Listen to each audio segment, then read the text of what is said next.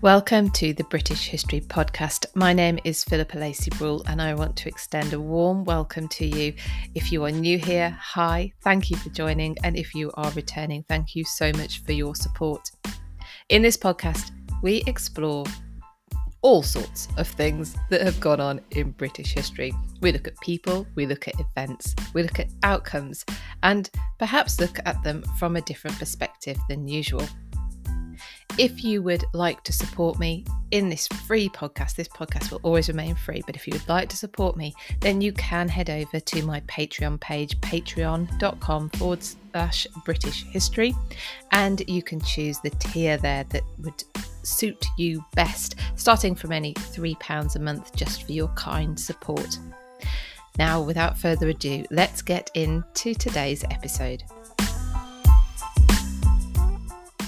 You've probably heard that every monarch since William the Conqueror in 1066 had been crowned. Everyone who had a coronation was crowned at Westminster Abbey, and yet Henry III had his coronation at Gloucester.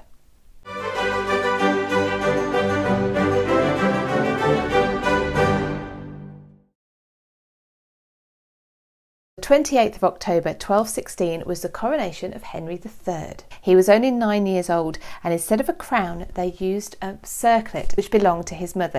We're in 1216. This is only the year after Magna Carta, which I've covered in a previous special on Magna Carta, and we also spoke a couple of weeks ago about King John. So Henry III was King John's son. King John had died unexpectedly of dysentery, and let me put the link to that episode so that you can go and listen all about that if you wish. Not the details of the dysentery, but the details of King John and the state which he had left the country. So we're in the middle of the First Barons' War, effectively a civil war, when John dies and Henry comes to the throne. Magna Carta, created the previous year, was supposed to be some sort of peace agreement between the Crown and the Barons. However, John had gone back on his word almost immediately. When he died on the 18th of October at Newark Castle, the country was in the middle of serious unrest. This was the backdrop to Henry's hastily organised coronation at Gloucester Cathedral. As Henry was still so young, there was no question that he would have been able to rule on his own, and so two regents were put in place. These two men were William Marshal, Earl of Pembroke, and Hubert de Burgh. William Marshal had the brilliant idea of reissuing Magna Carta as a royal charter, as opposed to the list of demands from the barons, which the original Magna Carta really had been.